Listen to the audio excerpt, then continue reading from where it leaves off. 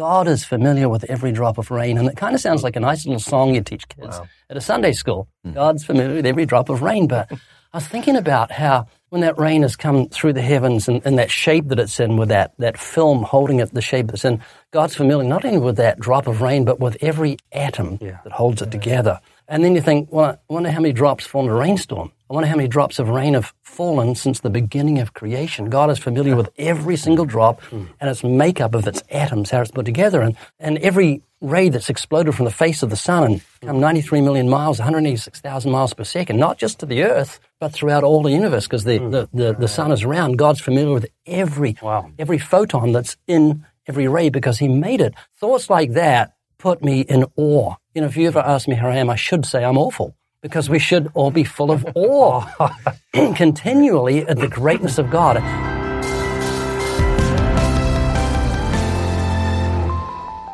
Hey, Ray, what do you say about the way that we should pray each and every single day? Will you tell us yay or nay? Okay. That was quick. Yeah, I'm quick. I wasn't expecting that much from you, Ray. Yeah. Yeah. Not surprised. Yeah. I wish we could all just talk and rhyme constantly. I bet you do. Dr. Seuss style. Ray, remember Sunshine the Clown? Oh, horrible. Who's Don't Sunshine? even mention Who's it. Sunshine the Clown? That sounds nice. Sounds nice. Sunshine the Crown's like a little demon. Was that from The Promenade? Yes. Yeah. Tell Oscar about Sunshine the Clown. Well, she was someone who's smaller than me, female, but she was like I can't even think. She was so sweet with kids. Hi, children. We're going to learn about this today. And she'd scream at us because we were preaching. Just hated everything we said. Yeah, but she only talked in rhyme. Yeah. Remember? Yeah. Did she? Oh, Did yeah. she really? That's impressive. Yeah, and she would ridicule Ray in rhyme. Hey, Ray, how do you do? Don't you know that I hate you? That was exactly what she was It was like. like that. But she was like, man, she did have almost a demonic look in her eye. Wow. Yeah. Like it was like bitter rhyming. It wasn't like, roses are red. Did I ever tell you about my roommate that was a clown? A few times. His side gig? Did I tell you that story? Was it your nephew? Or My something? cousin was petrified of clowns, and I forgot to tell him that my roommate, like his side gig was to be a clown at Christmas at Christmas parties, at clown parties.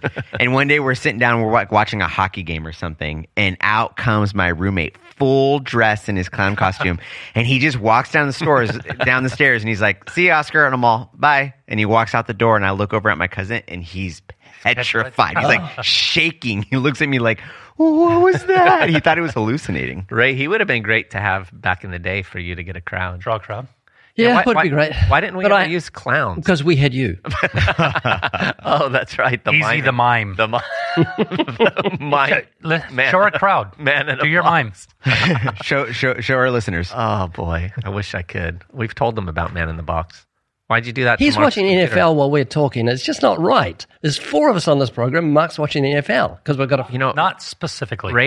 Mark ran into an executive meeting the other day, and he rushed in because he was in a Del Taco drive-through. I got stuck. Got stuck. He was late. Because Winter Schnitzel wasn't open Yeah. yet. So he came into the meeting, just rushed in there, left his Del Taco in the car.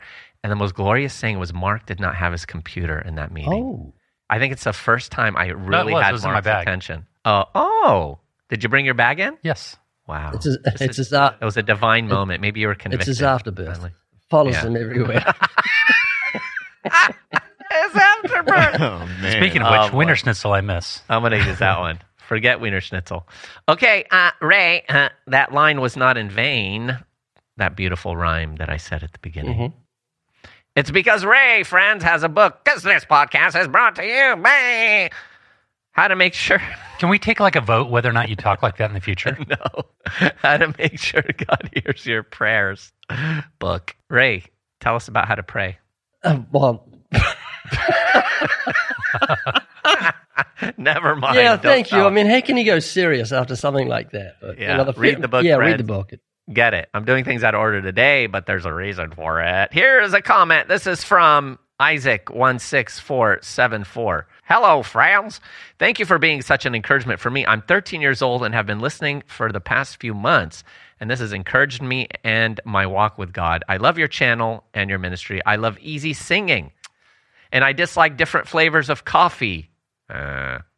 though I like mine with no creamer. I love Ray's passion for the lost. I love Oscar's sense of humor, though he's wrong about Augustine. Yes! I also love how Mark loves to serve, and I also thank you for making What Is It? And get the message out to the world, and was wondering if y'all could do an episode on Bible memory. Easy should do more poetry on the channel. No. I wonder why you read that. Yeah, I wonder why you All read right, that one. here, you know what? I'm going to Maybe counter I will. him. Yeah, No. wait a minute. No. Only one Oscar, comment. go. No, here we go. All right, guys, here's a comment. Amazing! 5 stars. Ray is full of sage wisdom. Mark has the quotes, and Oscar is the witty theologian. Scotty keeps the whole thing together. What's Scotty missing? sure does, and Scotty's going to edit that out. That's it. Didn't say anything but easy? No, nothing yeah. at all. Yeah, he gave that call that no one mentioned my name anymore. Jealousy. But it's okay. I have my sources.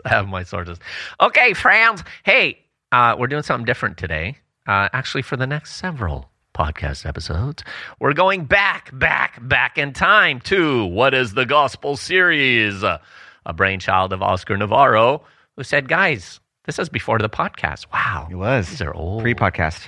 Yeah, vintage, but you've never heard them. Well, most of you probably haven't. We sent them out to a few folks, but this was a great series where we touched on different topics related to the gospel, and you're going to hear lots of stuff. Do we sound different? I think it's very theologically meaty, if I remember these conversations correctly. I was excited about it. Is that before we were idiots? yeah. Before we realized. We'll see what happens in these ones. But anyway, friends, we're going to kick it off with the first one. We'll be back on the back end. Don't worry. You'll hear from us in the present day insanity again.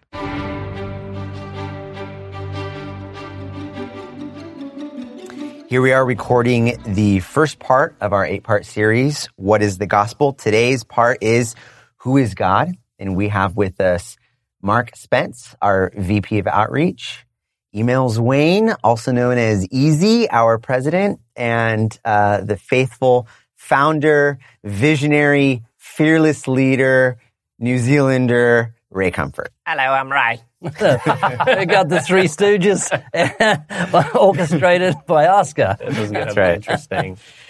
Alrighty, so today's topic is Who is God?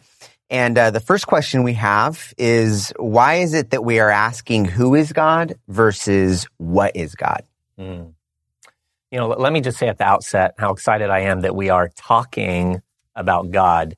I'm sure you guys have read Knowing God by Packer, right? It's a classic. Sure. And I remember years ago cracking it open and reading this by Spurgeon. It says, "It has been said by someone that the proper study of mankind is man. I will not oppose the idea, but I believe it is equally true that the proper study of God's elect is God. The proper study of a Christian is the Godhead, the highest science, the loftiest speculation, the mightiest philosophy which can ever engage the attention of a child of God is the name, the nature, the person, the work, the doings, and the existence of the great God whom he calls his Father. Would you lose your sorrow? Would you drown your cares? Then go plunge yourself in the Godhead's deepest sea, be lost in his immensity, and you shall come forth as from a couch of rest, refreshed and invigorated. I know nothing which can so comfort the soul, so calm the swelling billows of sorrow and grief, so speak peace to the winds of trial as a devout musing upon the subject of the Godhead." Well, thank you for starting with Spurgeon. Right. Yeah, we can only go downhill from there. I wanted to doom us from the start. But no, what blew my mind was when I read he was 20 years old. Oh, wow. When he said that in a sermon. Wow. And Prince of Preachers. Only Easy can make Spurgeon sound like a spoken word, by the way. Choice. a little bit of rhyme to it. Yeah. So what was the question? The question is, again, why is it that we're asking who is God versus what is God? Mm-hmm. You know, the question "who is God" is so much better than what is God. You know, who is God refers to a person. It's personable. We can get into some personal attributes of God. Now, what is God is a decent question, but when you begin to tear it apart, it forms a very informal, a very standoffish position of who God is. You can begin to answer it, well, God is light. God is a rock. And you begin to well, okay, I can't really relate to a rock. I can't really relate to light, if you would. But when you begin to talk about how God is the creator and God is holy and God is loving, then we begin to see, no, God cares. This God who created mankind, created man in his image, he cares about me. My name and my face is on his mouth and in his mind, if you would. So who is God is a lot better than what is God, though it's not far off. So we begin to break down from the base level, who is God, and then we have a starting point. Right. And I think the what question lends itself to idolatry, which is obviously prevalent in our culture today. I mean, from the pantheistic perspective, what is God? God is a tree. God is a rock. God is me. But we're speaking of a distinct and definite and real and historic God. Absolutely. And I was thinking, wait till you finish that sentence. No, I'm done. You're done? Yes. I was thinking of Gideon, where he was told by God to go and destroy his father's idols. And it's kind of what we have to do when we come to Christ, that we have to destroy our father's idols. In the sense, we've inherited an idolatrous understanding of God's character and nature. For those who don't know, California has great weather. Actually, we know. We've just finished a 5-year drought, and when it rains, seriously, Sue and I ran outside to look at the rain. And you run in puddles. Yeah, I do. I step in puddles deliberately because someone once said, you're getting old when you go round puddles instead of through them. So I stomped through them out of wearing a suit. I've seen you wearing a suit walk through. Doesn't matter what he's wearing, who's around him. Or Jump. how deep it is. Sometimes I just disappear. But anyway, I was listening to the rain the other night when I was up praying, and I was thinking how God is familiar with every drop of rain. And it kind of sounds like a nice little song you teach kids at a Sunday school. God's familiar with every drop of rain. But I was thinking about how when that rain has come through the heavens and that shape that it's in, with that film holding it, the shape it's in, God's familiar not only with that drop of rain, but with every atom that holds it together. And then you think, well, I wonder how many drops fall in a rainstorm. I wonder how many drops of rain have fallen since the beginning of creation. God is familiar with every single drop and its makeup of its atoms, how it's put together. And every ray that's exploded from the face of the sun and come 93 million miles, 186,000 miles per second, not just to the earth, but throughout all the universe, because the sun is around. God's familiar with every photon that's in every ray because he made it. Thoughts like that put me in awe. If you ever ask me how I am, I should say I'm awful. Because we should all be full of awe continually at the greatness of God. Thinking about creation, nature, what God is and what he's done creates in you a fear of the Lord that smashes those idols. And it's one thing we need to do more. I go into worship just collecting eggs from our chickens. Seriously, I think, how could this be? We threw them trash last night, and I've got this hygienically sealed package that I'm going to eat. Right. And so all around us, we see the genius of God's creative hand. So who is God? He's the creator of the universe. I love, I read a quote by Neil deGrasse Tyson one time when he was talking about, he was asked the question, how many stars are out there? And his response was, there are more stars out there than there are words and noises that have ever been uttered by mankind. In all of history. In all of history. Yeah. So put that into perspective, that God has all of these stars named. He knows them all by name. He spans them out by the palm of his hand. This is how big our God is.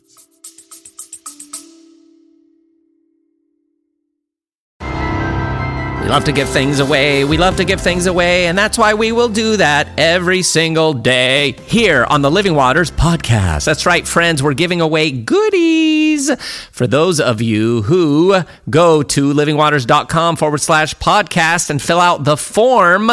We are giving 10, believe it or not, 10 different people each week goodies from Living Waters, $100 value for each box. You'll get tracts and books and a podcast mug and all kinds of good things. So make sure to participate at livingwaters.com/podcast. And make sure to listen to the very end of the podcast where you will hear the announcement of the winners every week.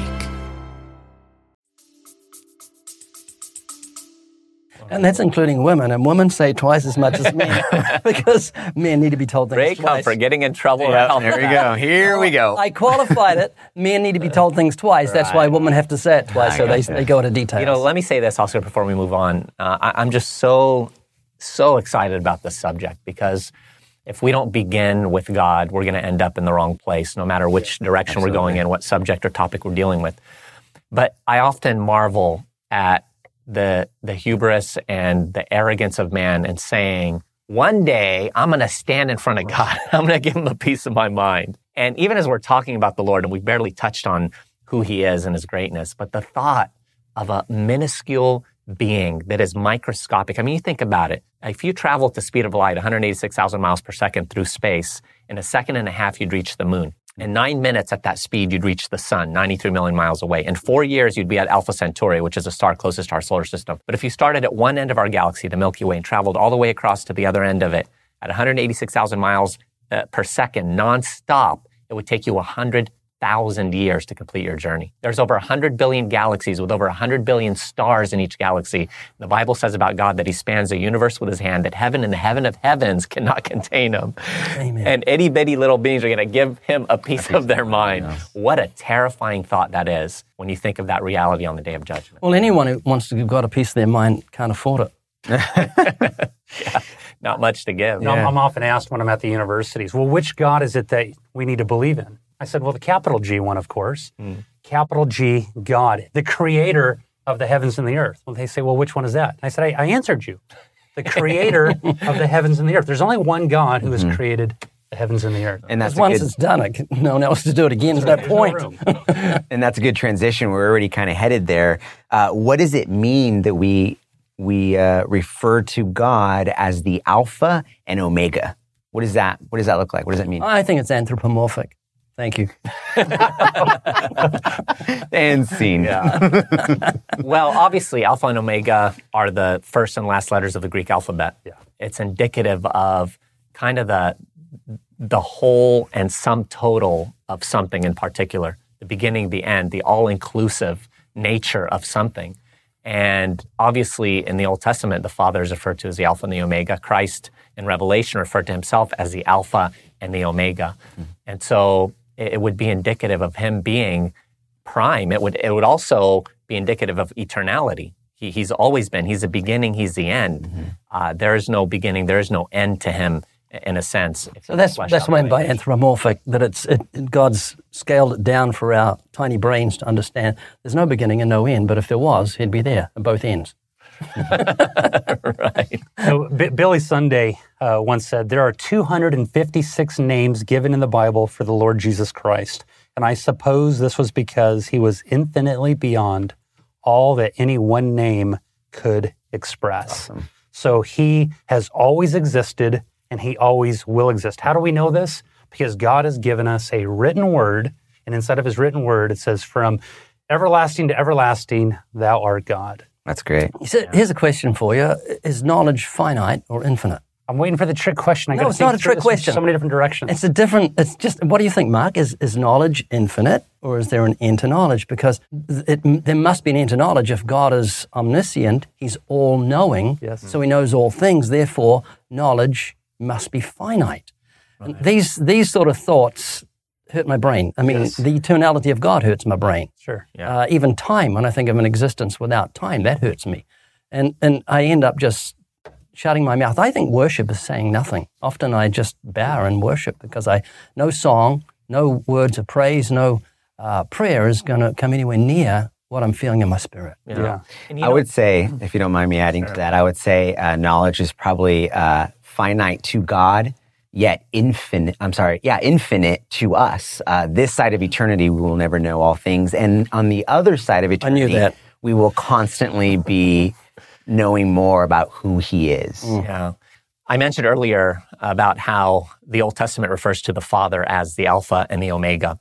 I, the Lord, am the first, and with the last I am he. That's Isaiah 41:4. Or I am the first and I am the last, and beside me there is no God. Isaiah 44:6. And I am he, I am the first, I am also the last. Isaiah 48:12. I mean, again and again, he's referred to as that. And then you think of the echoes of that in the New Testament. You think of Jesus in Revelation 22:13 saying, I am the Alpha and the Omega, the first and the last, the beginning and the end. I mean, there's no mistaking what he's declaring there. And even his Alpha and Omega status in terms of our faith. You think of what it says in Hebrews, that he is the author and the finisher of our faith in Hebrews 12:2. And so there's so many ramifications to that title, Alpha and Omega, in terms of the wholeness of Christ and who he is in every aspect of our lives. Beautiful. John Piper said, "We might marvel that God is infinite, eternal, and unchanging in his justice, wisdom, power, goodness, and truth. But when you pause to think that he never chose to be this way, nor did anyone else choose to make him this way, it staggers the mind." Yeah. Wow. I love it. That's great. One thing that took my breath away, which a lot of people would be pleased about, especially in the mornings, was the immensity of God. When you get a grip in your mind for a split second that he dwells everywhere, knows all things, can do all things, and you think, I just can't hardly believe this is just such a big thought. And you think he became one person. Wow. God was manifest in the flesh and spoke words of life and commended his love toward us. And while we yet sinners, Christ died for us and defeated our greatest enemy, which is death. I'm so thrilled the Bible calls death an enemy because it means it can be defeated. Yeah. It's not just something, an evolutionary process we all have to put up with. There's no fittest to survive. Sorry, nothing survives. It's ridiculous. But we've got an enemy that's been defeated through the cross where God became a human being and the Savior. Amen. That's great, guys. Thank you. Some of the things that we've been talking about, others would use those terminologies to explain a false god. But now we're coming across a subject that is exclusive to the one true God. It's exclusive in the sense that only Christians have this discussion, use this terminology, and that is the Trinity. So I want to open that up to us. First, it's always dangerous to ask someone to summarize what the Trinity is, but perhaps we can talk a little bit about the Trinity and why it's so important to the gospel. Well, I fall back on the Westminster Confession of 1646. Let me quote it for you. It's a good question. In the unity of the Godhead, there be three persons of one substance, power and eternity, God the Father, God the Son, and God the Holy Spirit. The Father is of none, neither begotten nor proceeding. The Son is eternally begotten of the Father, the Holy Spirit eternally proceeding from the Father and the Son. And I'm pleased they did that because it's a very hard thing to kind of summarize and to express. But having said that, theology is the essence of our faith, but I really come up against it, when I say really, R-A-R-E-L-Y, when it comes to evangelism. No one really comes up and says, okay, explain the Trinity to me. Right. Every analogy that you can think of, every comparison that you can begin to do to describe the Trinity, well, God is like water and ice. You have to be careful. Right. Because every analogy that is out there, James White has referred to every story is actually a direct relation to some sort of a heresy that is out there. Wow. So I think the definition that you gave, Ray, just now is actually the best. I'm also a little trepid to even move forward in this area, lest one of you, especially Easy, comes up with an analogy. Try to describe the Trinity. Like cheese, it's really milk, and clover. eggs. I have to say that Easy actually taught on the Trinity. I remember probably 20 years ago. It was like a 3-4-part series on the Trinity that I was just floored listening to you teach it. I don't even know if you remember teaching that. Yeah, but I definitely do. And,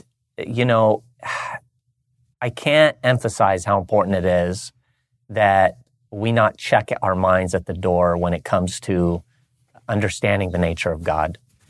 And it's a difficult subject, but I think what we're seeing in the church today is this sort of anti-intellectualism where it's almost as if though it's unspiritual to get really deep into the truths of God. And so nothing that God has revealed should be viewed as insignificant. And so, I love what John Stott said. He said, the current mood cultivated in some Christian groups of anti-intellectualism is not true piety at all, but part of the fashion of the world and therefore a form of worldliness. To denigrate the mind is to undermine foundational Christian doctrines. Has God created us rational beings, and shall we deny our humanity, which he has given us? Has God spoken to us, and shall we not listen to his words? Has God renewed our mind through Christ, and shall we not think with it? Is God going to judge us by his word, and shall we not be wise and build our house upon this rock? Oh, I love that. So we know when it comes to the Trinity, typically people are intimidated. Mm-hmm. Well, I don't know, I just love God and I worship God. But the question is who is God, right? We go back to our foundational question. Who is God? Who has he revealed himself to be in Scripture? And so we get intimidated by the Trinity. But I would like to do this, and then we can kind of flesh it out. But I want to take us to what's believed to be kind of the foundational, thorough definition of the Trinity. And this was something that was put together by, the early church. It's often attributed to Athanasius, who was one of the early church fathers. And so it's called the Athanasian Creed. And it goes like this. The universal Christian faith is this, that we worship one God in Trinity and Trinity in unity, neither confounding the persons nor dividing the substance or essence. For there is one person of the Father, another of the Son, and another of the Holy Ghost. But the Godhead of the Father, the Son, and the Holy Ghost is all one, the glory equal, the majesty co-eternal. Such as the Father is, such is the Son, and such is the Holy Spirit. The Father uncreated, the Son uncreated, and the Holy Ghost uncreated. The Father unlimited, the Son unlimited, and the Holy Ghost unlimited or infinite. The Father eternal, the Son eternal, and the Holy Ghost eternal. And yet they are not three eternals, but one eternal.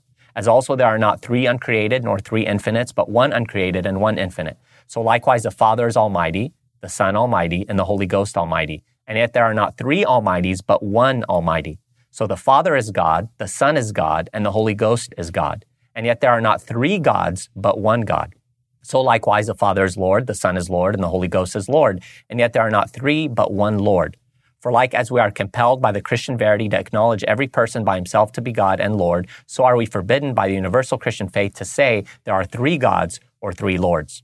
The Father is made of none, neither created nor begotten. The Son is of the Father alone, not made nor created, but begotten. The Holy Ghost is of the Father and of the Son, neither made nor created nor begotten, but proceeding. So there is one Father, not three fathers, one Son, not three sons, one Holy Ghost, not three Holy Ghosts. And in this Trinity, none is afore or after another, none is greater or less than another.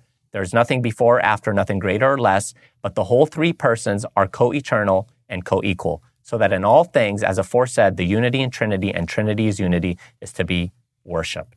And it goes on from there. But I know that that's involved, but there's that emphasis again and again and again, because if you start, like Mark mentioned earlier, going by these different analogies and illustrations, you end up in the wrong place. You end up in tritheism, that there are three gods. Or you end up in modalism. There's, one person, but he wears three different masks at different times. Now he's a Father, now he's a Son, now he's a Holy Spirit. So we have to understand that within the Trinity, there's one God, eternally existent, manifested in three distinct persons, the Father, Son, and the Holy Spirit, co-equal, co-eternal, and co-existent. You're sort of touching on it, which is to understand or to start to have a conversation about the Trinity. You're really not having a conversation about one doctrine, but a plethora of doctrines. Right. You're talking about the incarnation and who is Christ. You're talking about the Alpha and Omega of our Father and Creator. There's not one doctrine in Scripture that isn't informed by the fact that God is a Trinitarian God. Right. It's multifaceted for sure. I had some Jehovah's Witnesses come to my door, and they wanted to share with me the truth of the gospel and the truth about God, and they wanted to hand me a pamphlet, What is the Trinity? And I said, I've read that. In fact, I've read how a lot of that is actually taken out of context. Would you care to know where the errors are found? And they said, you know what, we're just going to leave you alone on your Saturday, and we're going to go on to the next house. And I said, whoa, wait a minute. Why would you do that? And they said, well, it's obvious you have truth, and we want to pass the truth on to other people. I said, but you don't believe that. You do not believe that I have the truth. They said, we're not going to argue. We're going to go our way. Well, I have inside my Bible a little insert of 182 verses that authenticate through attributes and characteristics of Jesus Christ being God. He's the creator. He's everywhere at once. He's eternal. He's the king. He's the forgiver of sins. He's our hope. He's our life. He's light. It just goes on. And I said, does that concern you? I said, you know what? Goodbye. Well, they went to leave. And when they went to leave, they went up to my next door neighbor. And as they went up to my next door neighbor, they knocked on the door. Bonnie, she comes out. She answers the door. And I go, hi, Bonnie. They're going to lie to you right here. And I'm just going to go ahead and clean up the mess when they're done. Bonnie says, excuse me? And they just turned around and walked away. I followed them. I said, listen, I'm kind of the gatekeeper inside my neighborhood. And if you're going to go up to my neighbors' houses, I'm going to be there with you because I do not appreciate you spreading lies amongst the people. I go, you won't even bear to sit down with me and to kind of dissect this and to see what you believe is wrong. I believe it to be wrong. Let's sit down and discuss this. They decided to leave. But before they did, one guy came up to me, one of their groups. It was like I was surrounded by all these Jehovah's Witnesses, and I said, listen, you guys have a big problem here. And I went on to explain it, and the guy said, listen, tell you what, I will sit down and I will discuss this with you at another time. And I said, I doubt that. I doubt that you will. In fact, I believe that you're going to mark my house and you'll never come back. And he said, no, I'll sit down and we can discuss this whole idea of the Trinity. And I said, I doubt that you'll come back, but I'll be here. And he never came back. He never came back to discuss this. Because a lot of times we have to be careful. Somebody once said, be careful with the questions that you ask because there are answers. Yeah, amen. Yeah, one of their major foundations is Jesus said, I go to the Father, for the Father is greater than I. Yeah. And yet you interpret Scripture with Scripture, but we see Jesus made a little lower than the angels for the suffering of death. He, by the grace of God, should taste death for every man. So it's such a tragedy. They've got their own version of the Bible, and they won't take anybody's literature. My neighbors are Jehovah's Witnesses. When you said they went to your next-door neighbor, I was expecting you to say, I jumped the fence and opened the neighbor's door to greet them on the way down the street. But God bless you, Mark, for caring about your neighbors. Yeah. Oh, sorry. No, I was scared. I'll be honest with you. I was really nervous, but. Yeah. Well, I was going to say that in summation, the bottom line is that Scripture undoubtedly teaches and indisputably teaches that there is one God. I mean, I referenced some of the verses already in Isaiah. There's no God formed before me, nor will there be after me. Great Shema, right? Deuteronomy 6:4. Hear, O Israel, the Lord our God, the Lord is one. There's no question about the fact that there is only one true eternal God. But then in Scripture, we see that there are three distinct persons that are called God, each being called by that title. Whether it's obviously the Father is referred to as God. You look in Acts, chapter 5 with Ananias and Sapphira, and Peter says, why have you lied to the Holy Spirit? And then he goes on to say, you have not lied to men, but to God. Right. And we see the personality of the Holy Spirit, that he gives to whom he wills, that he tells, the apostles, go here, don't go here, that, he can be grieved. He's a person. There's a personality of the Holy Spirit. And of course, Christ, right? John 1:1, in the beginning was the Word was with God, the Word was God, not a God, as Jehovah's Witnesses misinterpret it, but he's referred to as God. Thomas falls before him in John 20, says, my Lord and my God, right? And in the Gospel of John as well, Jesus says that all should honor the Son, even as they honor the Father. Who do we honor the Father as? As Jehovah, right? As Yahweh, is the one and only true God. And so that's what's behind the doctrine of the Trinity. It's a systematic truth that we come to conclude on the basis of Scripture and what the whole of Scripture says about God and who He is.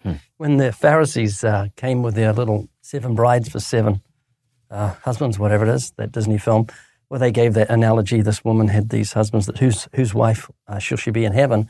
Right. Jesus said, you do greatly err, neither knowing the Scriptures nor the power of God. Mm-hmm. So you've got that, if you're ignorant of the Scriptures and you're an idolater, you're just not going to get anywhere with the things of God. So Scriptures is God's revelation of His character and nature. Very clear. And it would do us wise to kind of stay within the realm of Scripture when we begin to try to describe the Trinity. It's like, how do you describe a sunset to somebody born blind? How do you describe a beautiful symphony to somebody who has no ears or is deaf, right? Or how do you describe, fill in the blank, right? To somebody who doesn't have the ability to see, we have to stay within the realm of Scripture. And the reason why is because the Scripture is the power of God onto salvation. It is living, it is powerful, and it will remain to the flower of the field. Yeah, no, you're absolutely right. I mean, not using the sun to describe the Trinity, but using the sun to explain how do you describe it to a blind man, you know, the warmth and radiance that it does, or you look out onto the earth and what part of the sun doesn't touch it, you know? We can go on. And we could go on and on. We don't have time here, but let me just encourage those that are listening to just do a thorough study, not just on the shared attributes of God between the three persons within the triune Godhead, but even the shared titles beyond just God, but shared titles like Alpha and Omega, which we already touched on. But it goes on and on from there. And I know, Mark, you've dealt with that a lot. And in fact, we deal with it inside of our So because the School of Biblical Evangelism inside there's a tremendous chapter dealing with the Trinity. And then the following chapter, chapter 49, it deals with the deity of Christ, going through all the attributes. And it deals with those 182 verses that I talk about.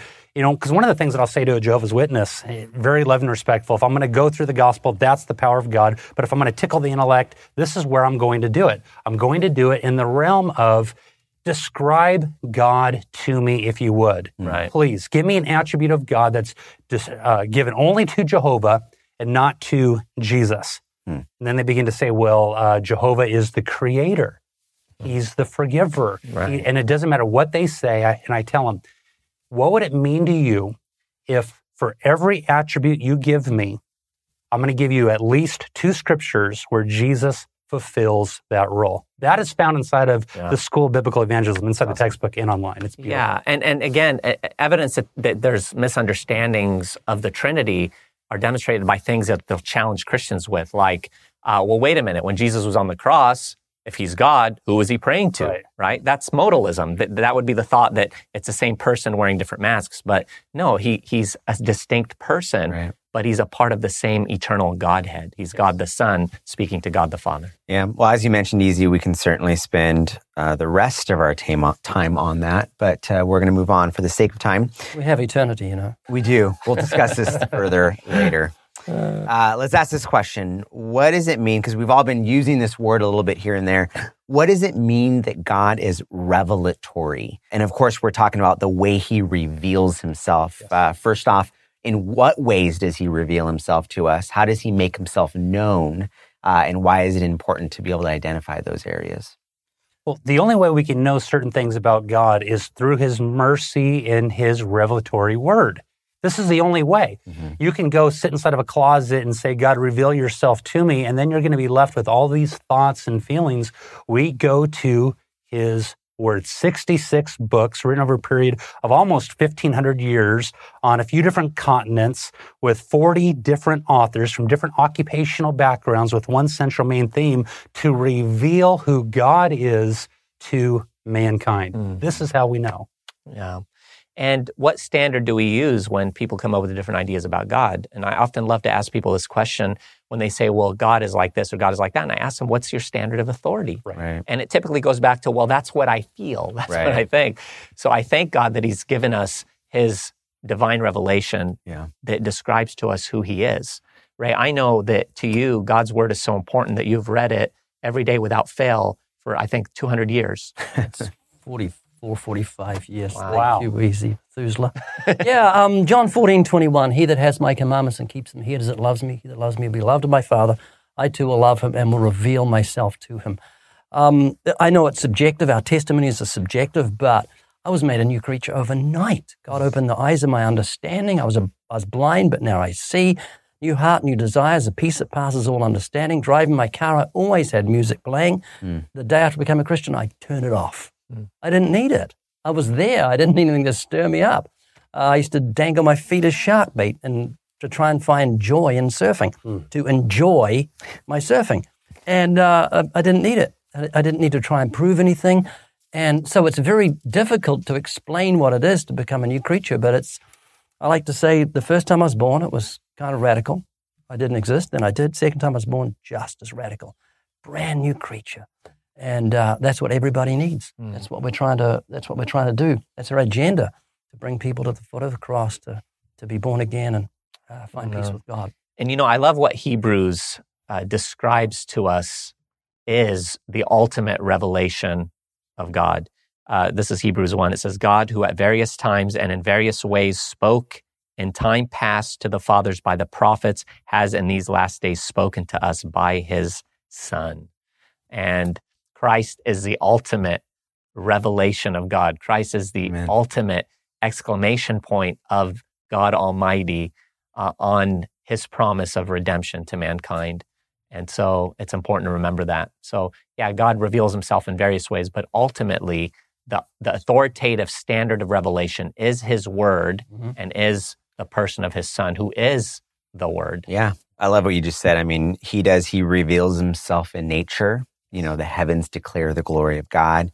He reveals himself through his people when we speak the truth, which is what we find in Scripture, not in I feel this way, rather through the Holy Spirit in Scripture, he reveals himself. And there comes the value and importance of evangelism. He's revealing himself through us when we proclaim the gospel. And most fully, he reveals himself in Jesus Christ and then through the Holy Spirit. You know, I like when Jesus confronted Peter over at Caesarea by the sea, and all these people had these opinions on who Jesus is. And then Jesus looks over at Peter and he says, but who do you say that I am? And he says, I believe you are the Christ, the Son of the living God. But then the next words that Jesus said are so profound to us as we carry out our evangelistic endeavors. It was, blessed are you, Simon Bar-Jonah, for flesh and blood has not revealed this to you, but my Father which is in heaven. And a lot of times we get so caught up in trying to defend the Christian faith, thinking I can win them over through my cute and quaint analogies and illustrations and experiences. And we get into this argument and we stay away from the gospel. So it is so paramount that we stick with, hey, listen, it's real simple. God has revealed himself to you. You know that God exists. Revelation 1:19-21. You know that God exists. Let me give you some special revelation here on who this God is that we're talking about. We talk about it briefly. We allow God to do his work. The Father will reveal as he sees fit. And then we get right into what needs to be said after that. I think it's especially valuable in the kind of culture that we live in today. You know, we live in this post-Judeo-Christian modern secular culture in which truth is subjective. And here is God being revelatory, giving us a pillar of truth. In the wave of confusion, we can grab a hold of that. We know that it is true because he has revealed himself to us, and he is absolute and he is unchanging. And it's really the only way in which we can grab onto any type of truth. I know, Mark, you love talking about that on college campuses, right? Absolutely. You know, somebody once said, you need to be careful. Each person needs to determine for himself how much truth he can handle. The truth will set you free. But Tom Waite said, yeah, but not until it's had its way with us. And we have to allow the truth of God's word to have its way inside of us. And, you know, you think about the grace of God in giving us his inspired, inerrant, infallible word. I often look around at the world and I see the decisions people make, trying to figure out how to raise children, trying to figure out how to deal with finances, how to think in terms of our origins and how to act in regards to that. And it's like, what a tragedy that they don't have the wisdom of God revealed. They have it, it's under their nose, but they don't even realize it. And so it's such a blessing that we can build our rock upon the truth of God. And I look back and I thank God that he saved me before I got married, before I had kids, because you think of all the tragedies that result from there. And I thank God that he's revealed truth in his word that guides our lives. Rachel is also thankfully he saved me before you got married. Just watch the news tonight to see the tragedy and look at just type in suicides among youth teenagers and how we're forsaken God's way and we're reaping the fruit of our own rebellion. We're like sheep without a shepherd. And how we need to have a clarion call, to lift up our voices like a trumpet, show this people their transgressions. We're in the midst of a truth crisis. And here is God revealing himself as the truth teller of the one that's absolute and unchanging. You know, we ought to grab a hold of that as a culture, as a society. That's what we pray for. That's why, you know, we're out on the streets every day is for that exact thing. Let's shift gears a little bit. We've been using, in answering all of these questions, we've been throwing out there these various types of attributes of God. And often when you start talking about attributes, they are in two different categories. There are the communicable attributes of God, and there are the incommunicable attributes of God. Explain what you mean by that. I'm going to have you explain what we mean by that. One of you explain. It's those that can be known and those that can't be known are understood, right? Easy, go ahead. Yeah, and it also carries with it the thought of those that God shares with his creatures and those that he doesn't. Yep. So his communicable attributes would involve things like, you know, his goodness or his love or his justice, knowledge, rationality, mercy, speech, truthfulness, wisdom. I mean, we've been created in the image of God. And so we possess certain attributes that God possesses, but we have to remember there's a distinction. It's not always on the same level, of course. We have to be careful of that because, for example, let's say jealousy, right? Yeah. And often I've heard Oprah Winfrey say that that's when she kind of turned on the church because she heard them say that God is a jealous God. I just wish I could have sat down with her at that moment, that juncture in her life, and explained to her that God is different than man. It's not jealousy in the same way that we would experience in terms of sinful jealousy. So, but God's incommunicable attributes are those that he possesses solely. God's holiness, God's immutability, that he doesn't change, God's infinite nature, his omnipotence, his omnipresence, his omniscience. All of these things are things that God solely possesses and are incommunicable. Man doesn't have them. Right. Yeah. They begin to blow the mind when you begin to try to really dissect it. Right. God is altogether other, altogether different. In fact, somebody once said the only box that God will fit in is the one that says other. Yeah. Amen. A proud heart can't receive what you're saying, especially about jealousy. They'll jump onto it. God is angry. He has hatred. He has jealousy, and all these are in righteousness. Yeah. I receive that. Yeah, thank you. You know, I love that you brought up jealousy. It's something that I can relate to, having been an atheist before. It was one of those words that I would throw at Christians all the time. And unfortunately, I didn't realize the value and importance of God being jealous. Like you alluded to, God is not jealous in the same way that an angry, insecure man is jealous over his spouse, or woman is jealous over her husband. God is jealous in the sense that he demands our praise. So the thing comes up as, as if God was a megalomaniac who just wants our attention. But it's important to realize that he demands our praise because he knows that that's what we're made to do, because he knows that that will bring us the most amount of joy. So, I've heard, you mentioned John Piper earlier. I've heard Piper talk about seeing the Grand Canyon versus looking at yourself in the mirror. No one looks at themselves in the mirror and are struck with awe, Except easy. Wow. Except easy. Yet, when you see the Grand Canyon for the first time, when your toes are on the edge of that cliff and you're staring at this thing that is so much bigger than you, so much more massive than you, you are struck with awe. And whether you realize it or not, you are struck with a sense of praise. Yes. So it's this sign that we are made to praise. We are made to worship, so that God's jealousy is him drawing our praise and worship to him, rather than just him being filled. His jealousy is about us being filled with praise and worship. Absolutely. Please tell me you didn't stand with your toes on the edge of the Grand Canyon. And this is why, each one of us have been designed within our DNA to stand in awe of that which is greater than ourselves. And this is why we get so excited to watch sporting events or to meet celebrities, right? Because they are bigger than life, if you would. And somebody once said, if you've never seen and experienced the glory of God, well, then you are going to be entertained with shadows, mirages, streetlights, and fireworks when you've been designed to stand in awe of the sun. Yeah, and those that speak about God being a megalomaniac really are blinded at the moment that they say that to the fact that they are derived beings, that they are the byproduct of God's creation, and there is nothing before him, that he is, period, and that our greatest good is to bring him the greatest amount of glory. And I've instilled that in our children, our family vision statement that I unveiled years ago that I've memorized, and all our kids that are of age have memorized, is to gladly and passionately glorify God in every thought, affection, word, and deed, while constantly enjoying him as our greatest pleasure and most precious treasure. I've memorized that. My wife has. Our kids who are of age have memorized it, because there's nothing more important than recognizing that we were made by God and for God. And the greatest danger for us lowly created creatures is to veer from living to his glory in all things. Those that mock the thought of God commanding worship are guilty of inordinate affection. It's Romans 1. They worship the creature rather than the creator. And you hear people like Richard Dawkins lavishing praise and glory on nature.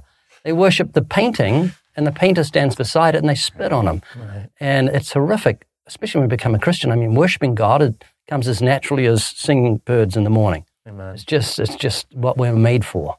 Right. So here we are talking about these various things about God, who God is, the Trinity, the revelatory God, communicable, incommunicable God.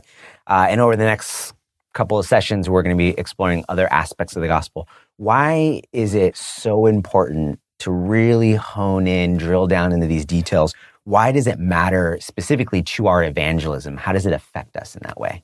If I may answer that before the guys do, I think through the fear of the Lord, men depart from evil. And while we have an understanding that's dark and alienated from the life of God through the ignorance that's in us, we're not going to have any fear of God.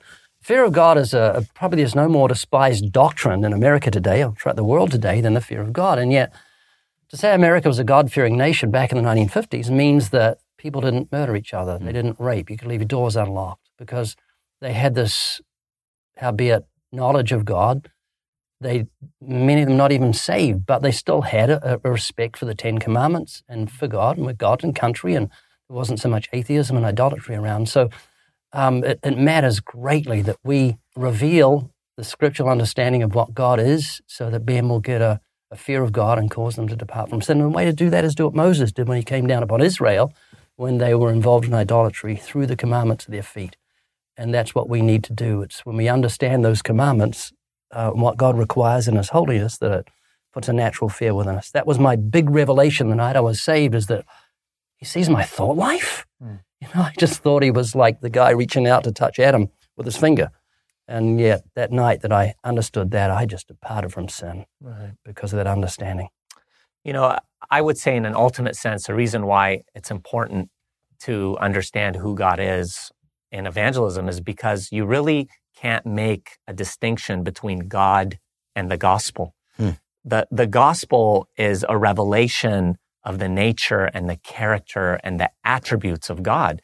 It's part and parcel with His justice. It's a part and parcel with His judgment, with His wrath, with His love, with His mercy, with His grace.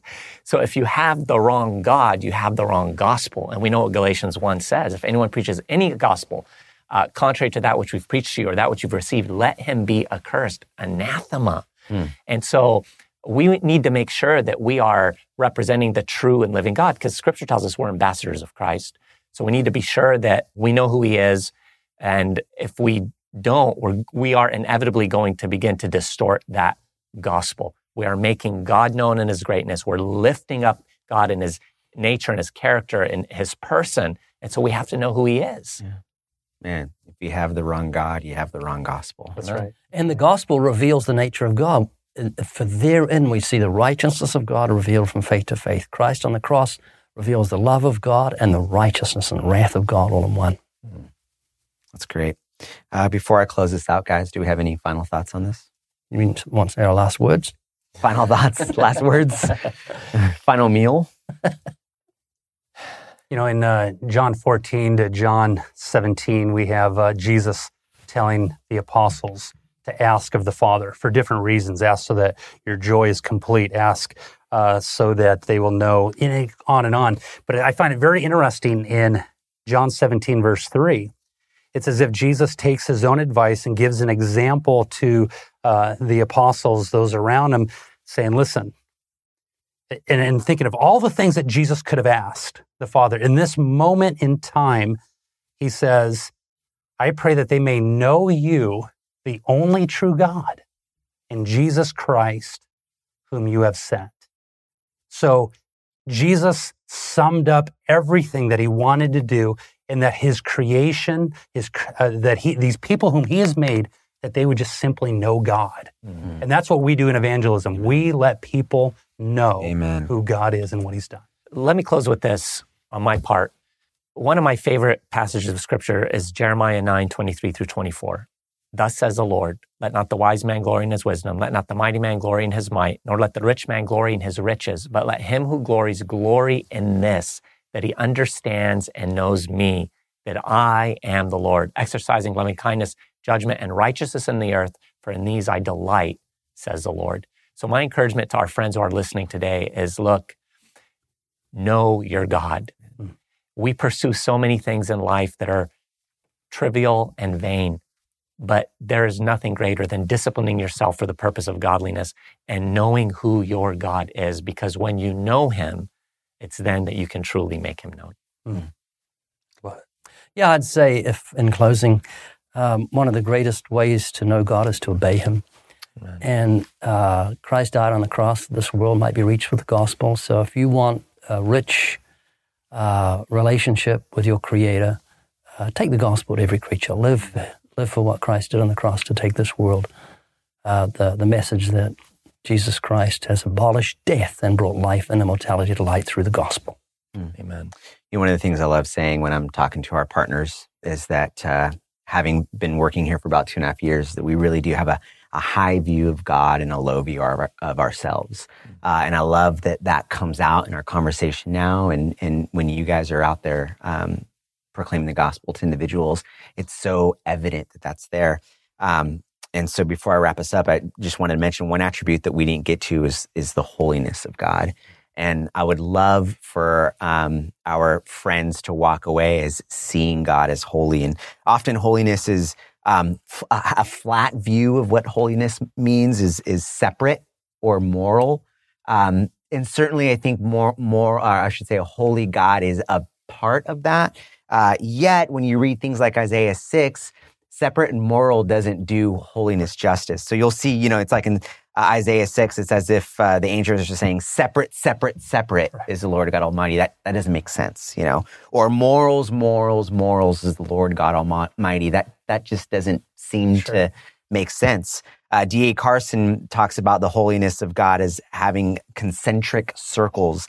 And at the middle of that, holy is almost an adjective for God and God alone. In a way, holy is incommunicable, so that when you see the angels, they're saying, holy, holy, holy. Ultimately, they're saying, God is holy. God is God.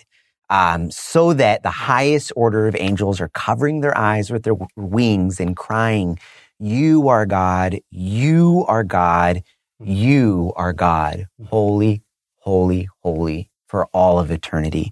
And my prayer is that when we go out and proclaim the gospel, that we would do so in that same vein, crying out, God is holy, God is God.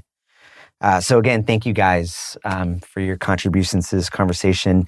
This is What is the Gospel and Who is God? Our next episode, if you will be titled Who is Man? We will be exploring Imago Dei in the fall, and that should be keep a lookout in your mailboxes. That'll be coming in about 30 to 45 days after this lands. So thanks so much for joining us. Thank you so much for all you do and partnering alongside of us. And we hope this has been a blessing to you. And there you have it. That was Who is God. Those were enjoyable, guys. Oh, wonderful. A lot of fun. What did you think about the last one? Just very moving. Yeah, well, we hope you were encouraged, friends, by that. Don't forget how to make sure God hears your prayers book at livingwaters.com. And please, friends, subscribe on every platform out there, not just on one, but on many and plenty. Let us know your thoughts, podcast at livingwaters.com, and make sure to share this. Tell other people about it. Ray Comfort wants to go to Cerritos to share the gospel on his bike. Thank you for joining us, friends. We'll see you here next time on the Living Waters podcast. Man, that was weak. Ooh, she's off. The Living Waters podcast. The ultimate cure for insomnia. We don't need the snoring. It's implied. No, listen. We heard it.